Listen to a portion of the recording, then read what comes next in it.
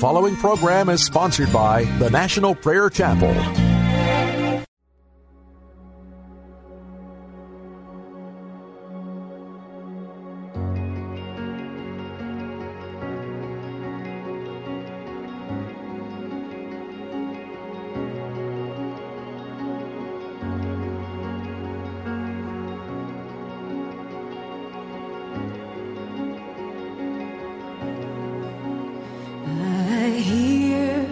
Savior say, thy strength indeed is small.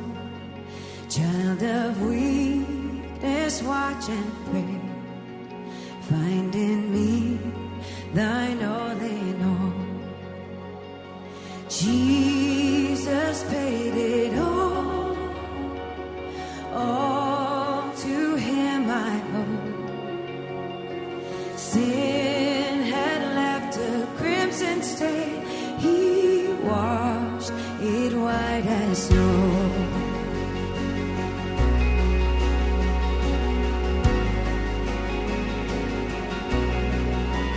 Oh, now indeed I find thy power and thine alone can change the leper's spots and melt the heart of stone. Jesus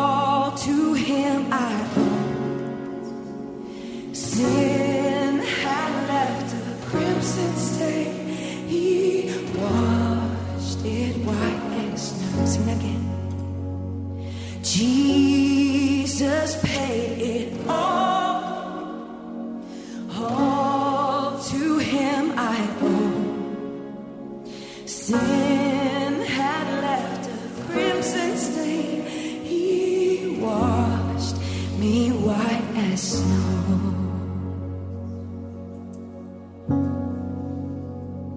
Praise you, Jesus. How Job missed God. How Job missed God. Oh Lord, unveil for our eyes the truth of our heart's condition, that we would not miss you. Oh, the terror of being separated from you, mighty God of heaven. Light a flame in this house today and draw us into your heart, Jesus. I pray in your name. Amen. Job, the first chapter. I'll begin reading with verse 6. Job, the first chapter, beginning in verse 6. One day the angels came to present themselves before the Lord, and Satan also came with them. The Lord said to Satan, "Where have you come from?" Satan answered the Lord, "From roaming through the earth, from going back and forth in it." Then the Lord said to Satan, "Have you considered my servant Job? There's none like him on the earth. He is blameless and upright, a man who fears God and shuns evil." "Does Job fear God for nothing?" Satan replied. "Have you not put a hedge around him and his household and everything he has? You have blessed the work of his hands so that his flocks and herds spread throughout the land. But stretch out your hand and strike everything he has, and he will surely curse you to your face." The Lord said to Satan, "Very well then, everything he has is in your hands, but on the man himself do not lay a finger." And Satan went out from the presence of the Lord. And one day when Job's sons and daughters were feasting and drinking wine at the oldest brother's house, a messenger came to Job and said the oxen were plowing and the donkeys were grazing nearby. And then we have this whole story of woe that unfolds. Everything he has is stripped away from him. All of his money is stripped away. His children are killed. In utter despair, in verse 20, Job got up and tore his robes, shaved his head, fell to the ground in worship, and said, "Naked I came from my mother's womb, and naked I will depart. The Lord gave, and the Lord has taken away. May the name of the Lord be praised."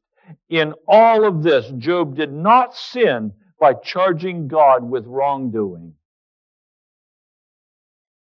What an incredible statement of absolute faith and belief in the name of the Lord God of heaven.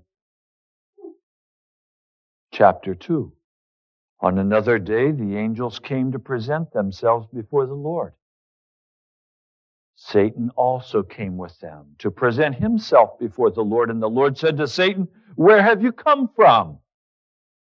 Satan answered the Lord, "From roaming through the earth and going back and forth in it." Then the Lord said to Satan, "Have you considered my servant Job? There is no one on the earth like him. He is blameless and upright, a man who fears God and shuns evil, and he still maintains his integrity, though you incited me against him to ruin him without any reason." Skin for skin. Satan replied, "A man will give all he has for his own life, but stretch out your hand and strike his flesh and bones, and he will surely curse you to your face." The Lord said to Satan, "Very well then, he is in your hands, but you must spare his life."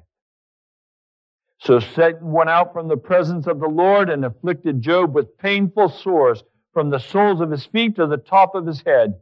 Then Job took a piece of broken pottery and scraped himself with it as he sat among the ashes. His wife said to him, "Are you still holding on to your integrity? Curse God and die." He replied, "You are talking like a foolish woman. Shall we accept good from God and not trouble?" In all this, Job did not sin in what he said. And then his 3 friends showed up.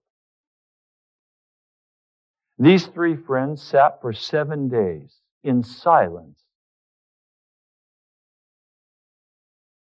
I wish I could wait 7 days before I speak to my brother or my sister in judgment on their life. But we're an impatient people. We want to speak instantly. These 3 friends sat for 7 days and waited. Job likewise sat waiting. And then we find in chapter 3 where Job missed God. Chapter 3, after this, Job opened his mouth and cursed the day of his birth. He said, "May the day of my birth perish, and the night it was said, a boy is born, that day may it turn to darkness."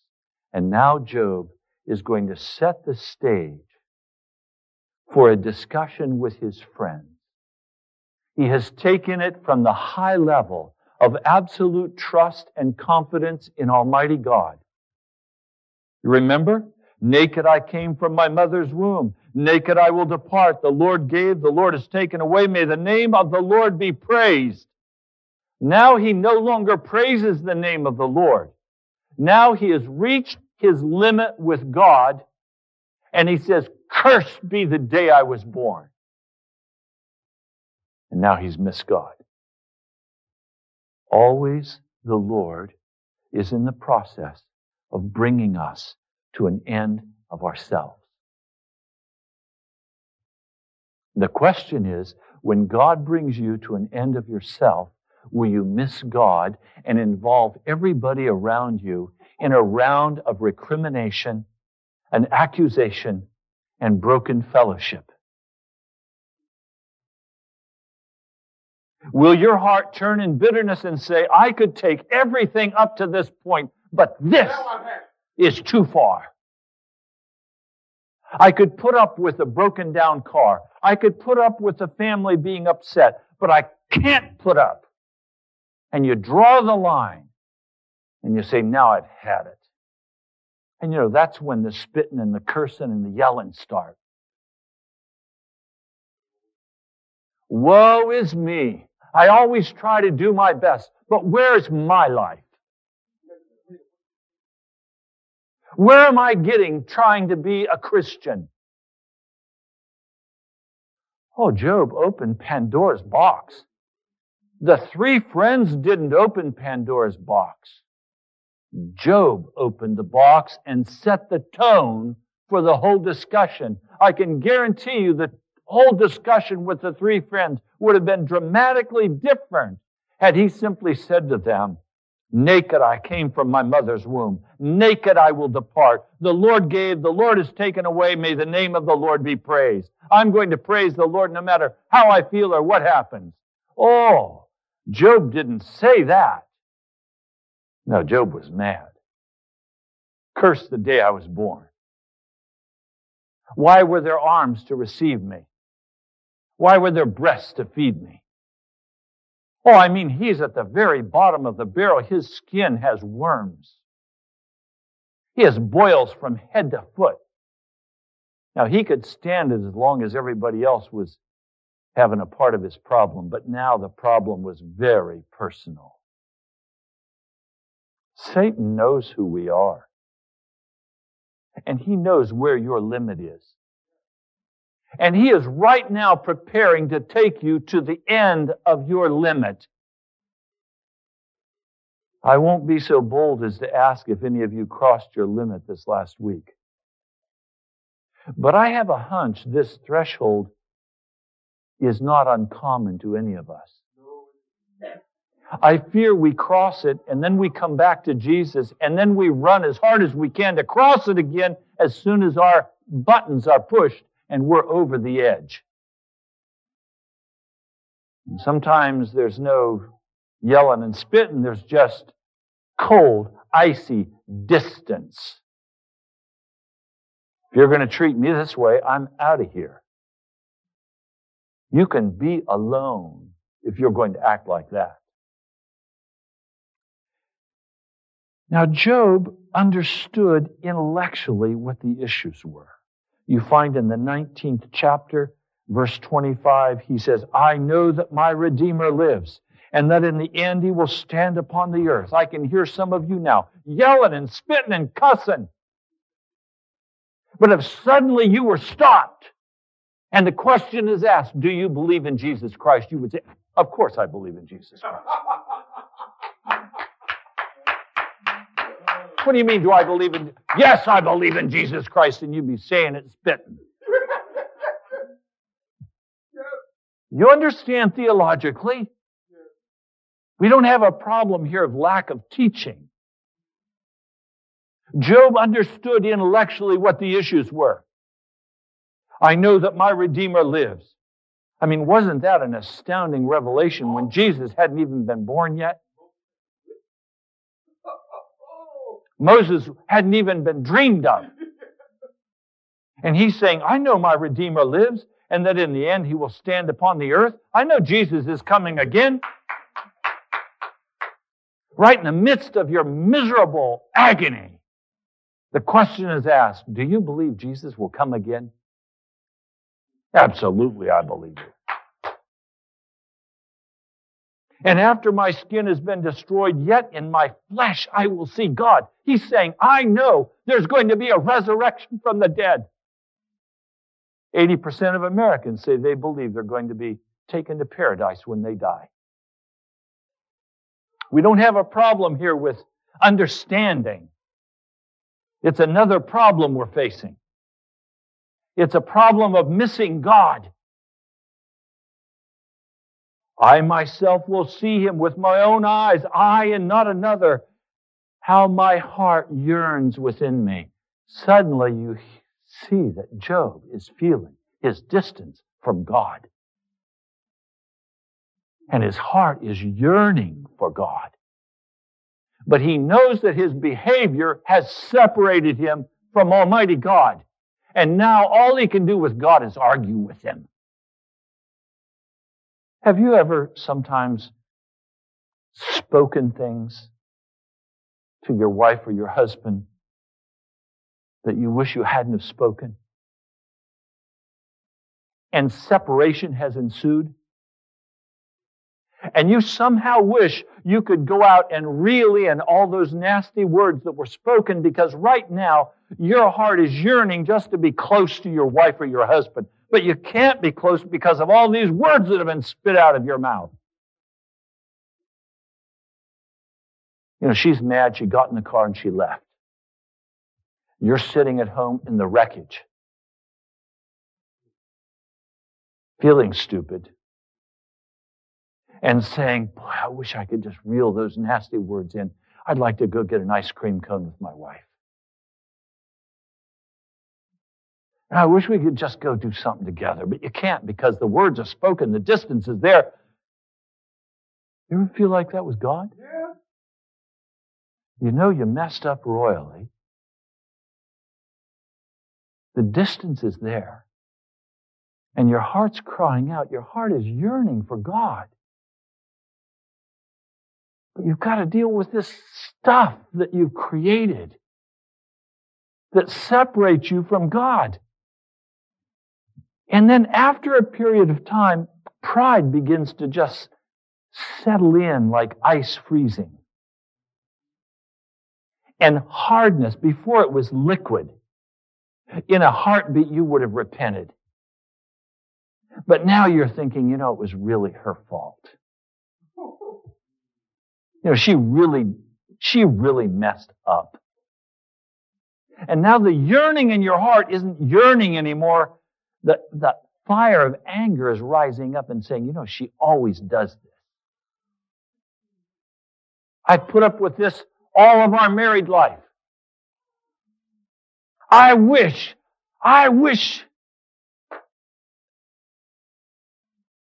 maybe I ought to just die. Then my wife could get a husband that she really loves.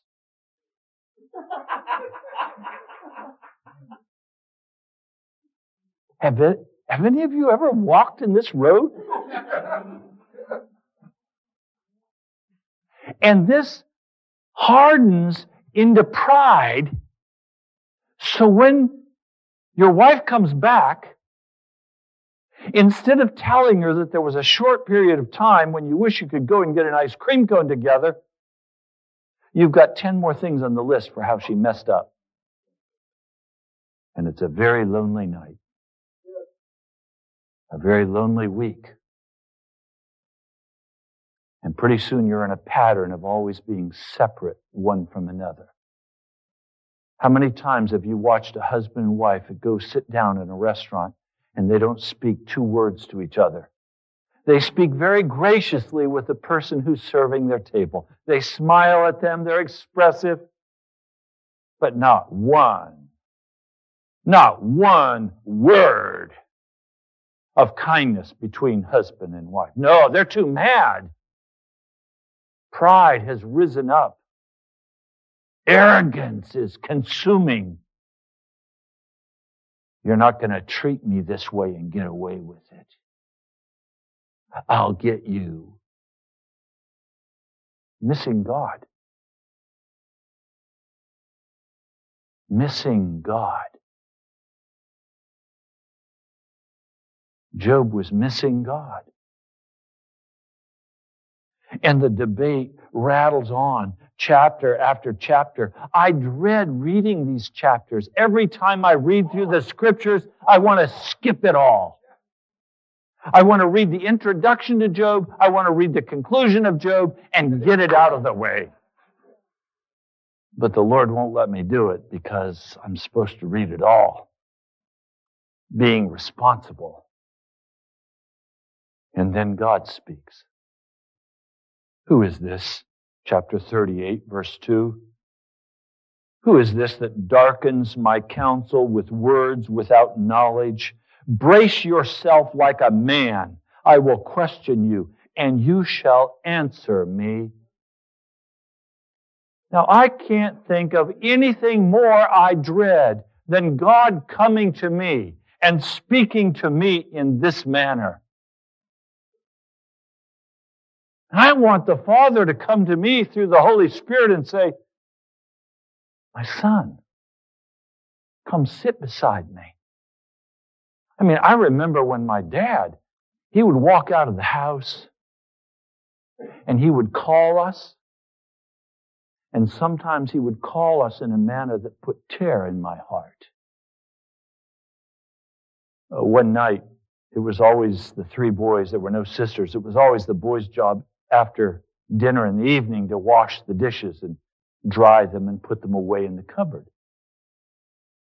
On this particular night, we had washed all the dishes, we dried them, and we were out on our bikes outside. And Dad came to the door.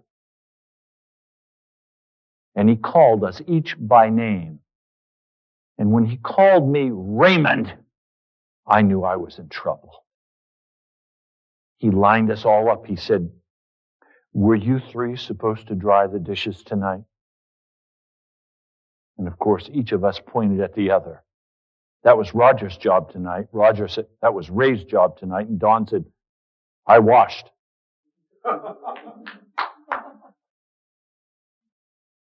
And Dad said, well, all 3 of you are going to dry. And he went to the cupboards. And he showed us that we'd put the dishes wet into the cupboard.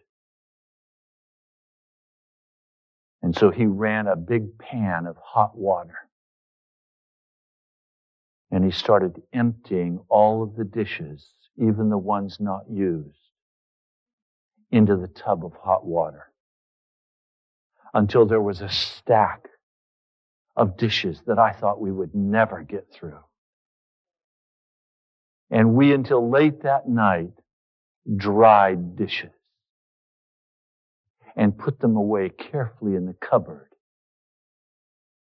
with Dad watching, coming over and inspecting the dishes, having said to us, if the dishes are not dry this time, the pots and pans will go in also. I tell you, those dishes were so dry, there was not a drop of moisture. I think this is how Job felt. Who is this that darkens my counsel with words without knowledge? Brace yourself like a man. I will question you and you will answer me. I can see him braced, hunched. The wind of God is blowing on him. It's about to knock him over. God is upset with him. Chapter 40, the Lord said to Job, will the one who contends with the Almighty correct him? Let him who accuses God answer him. Now, what I want you to see is that when Job began to curse the day he was born, he was accusing God of having made a mistake in bringing him forth from the womb. We always speak of Job's friends as being the accusers. God says Job was the accuser. Job answered the Lord, I'm unworthy. How can I reply to you? I put my hand over my mouth. I spoke once, but I have no answer. Twice, but I will say no more. Oh, now that's progress.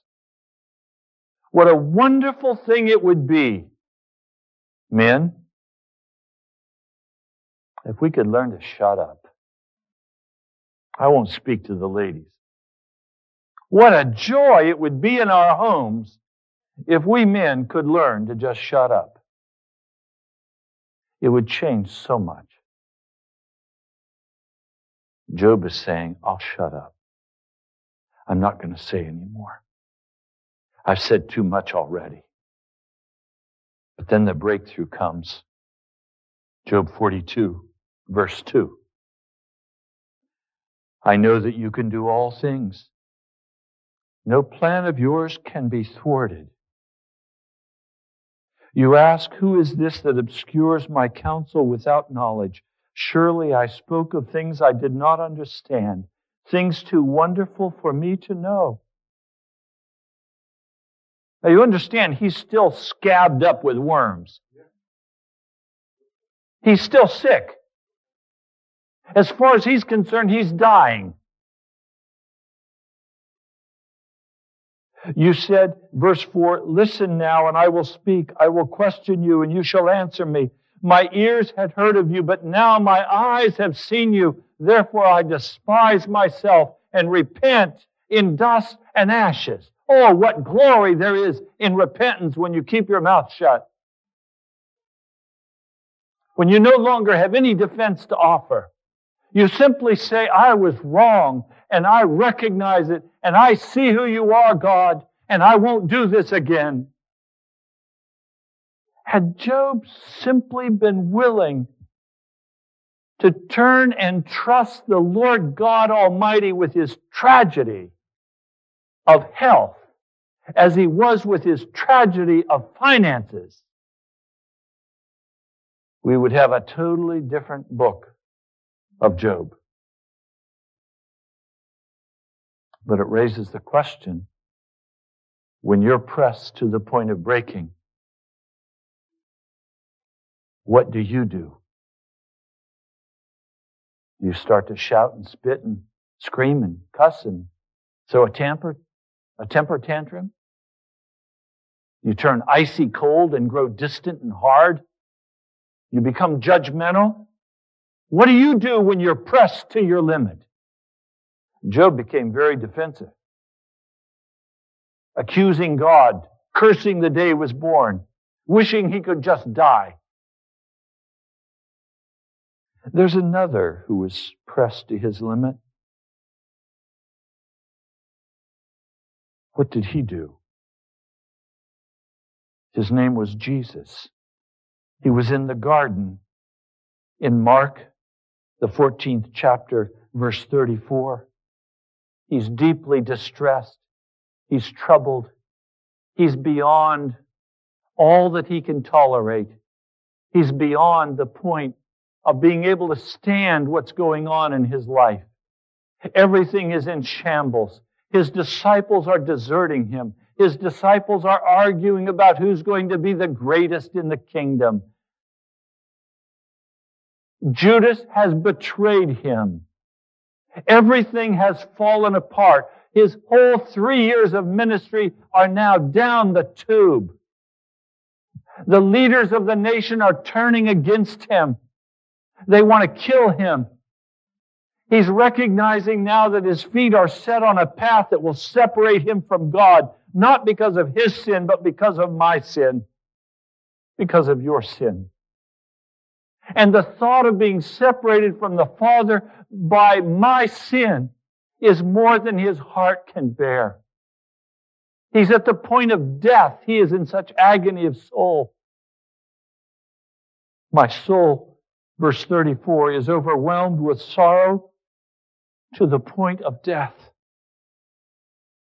He says to them, stay here and keep watch. Going a little further, he fell to the ground and he prayed that if possible, the hour might pass from him. In Luke 22, we won't turn to it now, but in Luke 22, we find he begins to sweat drops of blood. Medical science tells us that this occurs in a person's life under deep, deep trauma just before they pass, they die. Jesus would never have made it to the cross had the angels not come and strengthened him in that Garden of Gethsemane experience. He was not pushed to just Job's level. He was pushed beyond Job's level. And when he was pushed to the point he was actually dying, he said, yet not what I will, but what you will. In other words, Lord God of heaven, your will be done. Do you understand? When you reach your limit, you can go Job's direction, or you can go Jesus' direction. You can turn into an accuser. You can be destructive in your family, at work, with your friends. Or you can go the direction Jesus went and simply say, in the midst of this utter crisis that may kill me, I'm going to trust the Almighty God of heaven. I'm not going to be sucked into this morass of darkness. I'm not going to be sucked into this wickedness. I am going to stand by faith that Jesus is my deliverer. And so no word that is spoken to me will spark an angry, bitter response because I can't be pushed beyond Jesus Christ. Every attack, every misunderstanding only pushes me deeper into Jesus Christ. Every affliction of the body pushes me deeper into Jesus Christ. This is what Jesus modeled for us. Every financial loss pushes me deeper into Jesus. I used to always hear this when I was a kid, and now I know it's true. As you grow older, you grow better or you grow bitter. I'll never forget having to sit beside my mother's bed in the nursing home and just straight up say to her as kindly as I knew how, Mother, you have a decision to make. Are you going to die a bitter, angry old woman? Or are you going to pass from this life with glory on your face? It's your choice. And of course, she began to weep.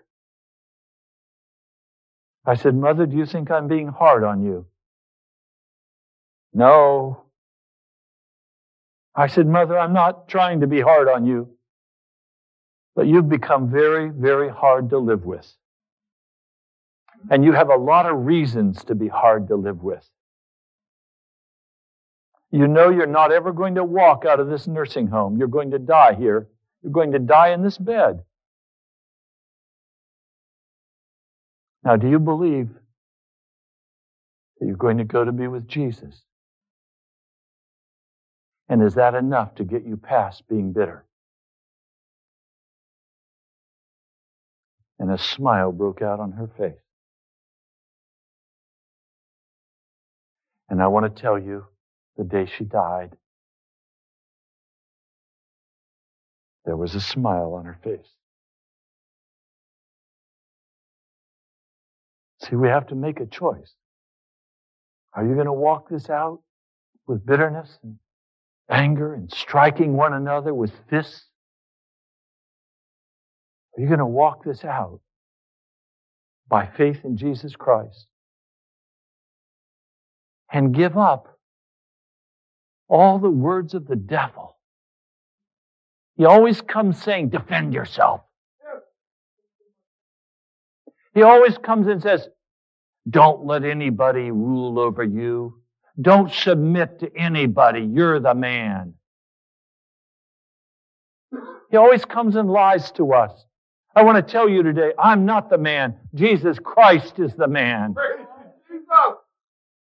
If you come and contend with me, I pray you'll not have to contend with me.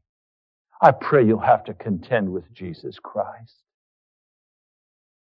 Because my heart is to be dead in Him, to be buried in Christ Jesus, to be resurrected in the newness of life, to have entrusted into His hand all of my future.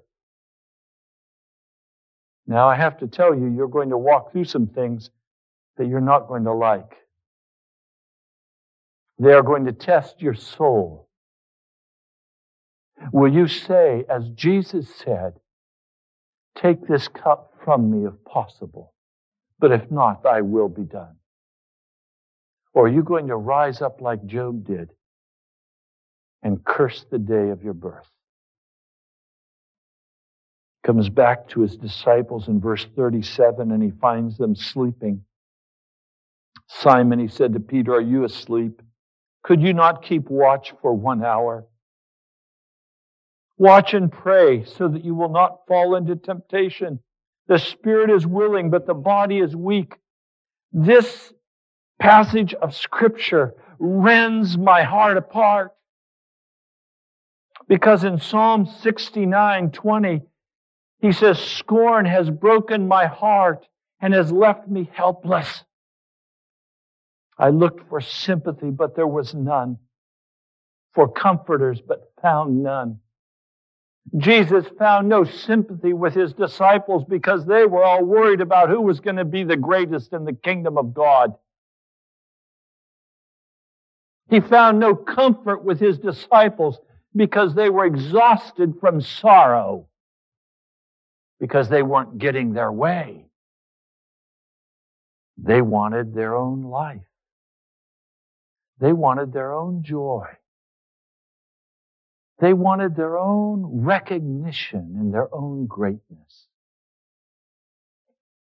And so Jesus now has to speak to them in a pastoral manner when He desperately needed them to comfort Him as a friend.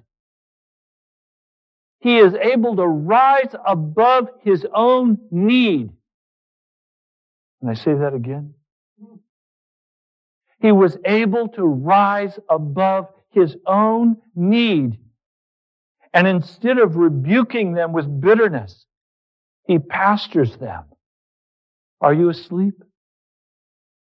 Obviously they were asleep. Could you not keep watch for 1 hour? Watch and pray that you will not fall into temptation. He doesn't say watch and pray so you can comfort me. He doesn't say watch and pray so that you'll do what I want you to do. No. He's not demanding that they take care of Him. You know, you've been demanding this week that somebody take care of you. Yeah. The Lord's saying, will you rise above your own stuff? And will you turn to Jesus and let Him be enough for you? And then Jesus makes this wonderful statement of explanation. The spirit is willing, but the body is weak. Oh, I'm so glad He knows my spirit and my body disagree. Your spirit and body ever disagree? Oh, Jesus. Thank you for understanding that difference and for not condemning me. If Jesus were to judge me today based on how I behave, He would cast me out into darkness. But instead of judging me based on what I've done, He's looked at my heart and He's seen that I yearn to be close to Him. Now He knows when He sends the Holy Spirit, after the crucifixion, the steps will finally come in line with the Spirit. I want to tell you today, that's a process. And the Lord doesn't curse us for the process. He encourages us. He lifts us up. He said, come on, I understand. You're willing in your spirit, but your body's in rebellion. Let's take it another step. Now, once more, He went away and prayed the same thing. Jesus is my model. And I tell you what, He was sinless, but He had to keep going back and praying the same thing over and over because He didn't want to die. He did not want to die. But each time, when He submitted, He was strengthened in His body to walk out what His Spirit was willing to do. Returning the third time, He said to them, are you still sleeping and resting? Enough. The hour has come. Look, the Son of Man is betrayed into the hands of sinners. Rise, let us go. Here comes my betrayer. Everyone deserted Him and fled. Everyone except God the Father. God the Father did not desert Jesus Christ on the cross. The Holy Spirit drew close. They shielded the crucifixion by causing the sun not to shine. They stripped Jesus, and the Father clothed Jesus in His mercy. What are you going to do with your final edge that you say you won't go any further? You going to play Job? Or are you going to follow the steps of Jesus? Do you sell out to human wisdom? Or do you sell out to the Holy Spirit?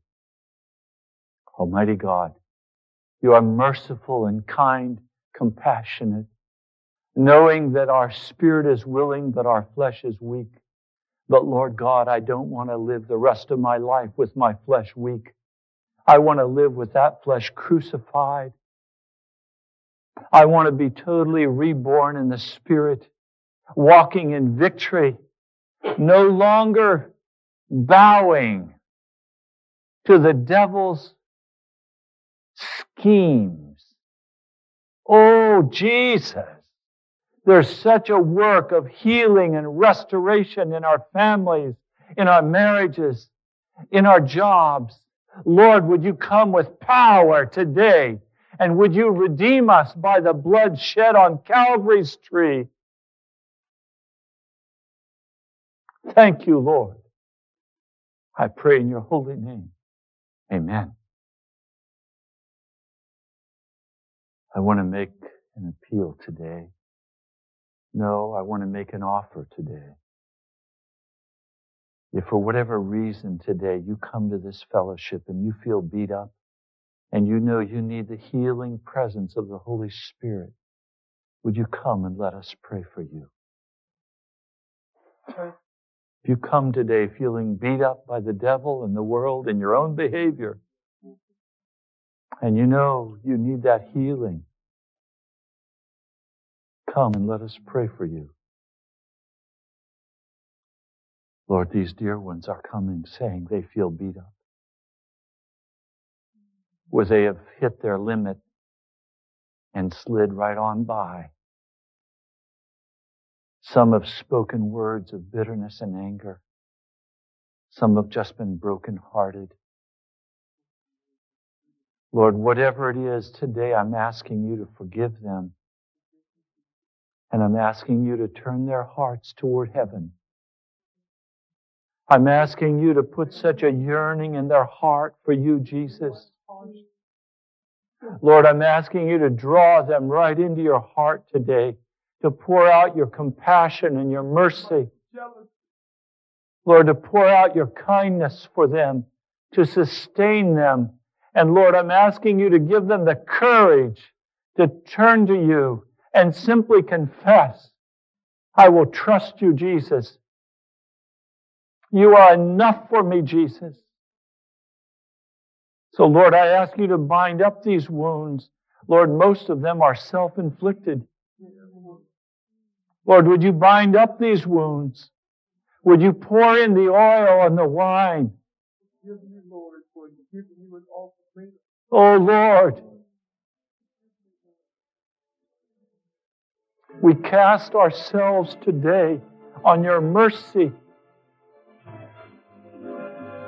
And I plead your blood over my brothers and sisters.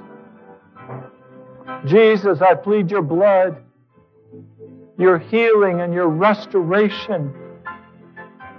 In the name of Jesus. Amen. Thank you so much for joining us today. You've been listening to Pilgrim's Progress, brought to you by the National Prayer Chapel in Woodbridge, Virginia. Write to us at the National Prayer Chapel, Post Office Box 2346, Woodbridge, Virginia 22195, or visit us online at nationalprayerchapel.com. God bless you. We love you.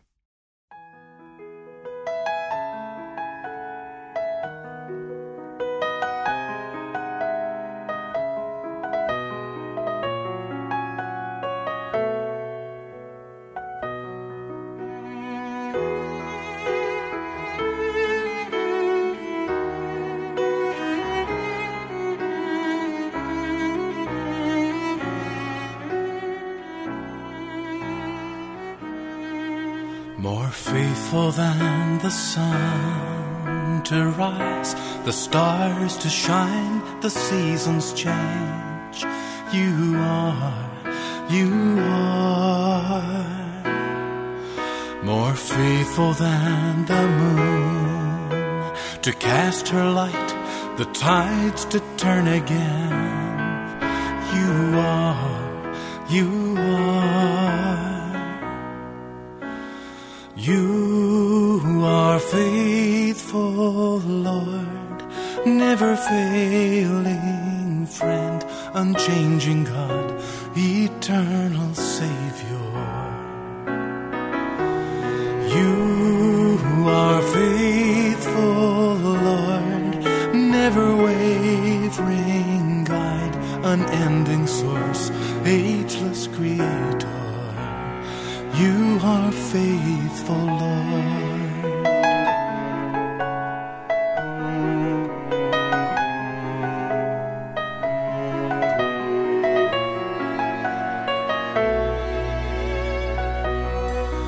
More faithful than our minds could ever comprehend or words define.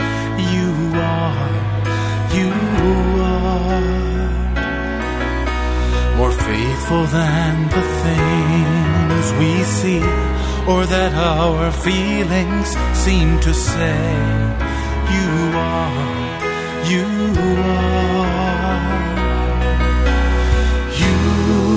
are faithful, Lord, never failing unchanging God, eternal Savior.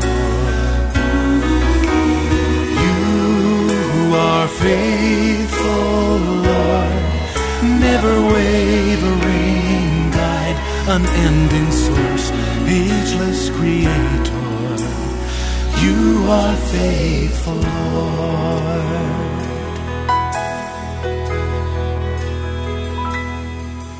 As you have always been, so you will always be, the living Word, the solid rock that holds our hearts in perfect peace.